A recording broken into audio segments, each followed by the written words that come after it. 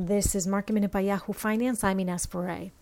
The Dow component Walgreens has been in red territory today after its quarterly results, with sales coming in at $34.6 billion. Its adjusted earnings coming in at 83 cents a share. That's a decrease of 43%. CEO Stefano Pessina said this unprecedented global crisis led to a loss in the quarter as stay-at-home orders affected all of our markets. Prescriptions were down for the quarter as people didn't go to the doctor as much during the quarter, and the company's gross margin was impacted because of a shift from higher margin discretionary categories to lower margin categories and higher supply chain costs.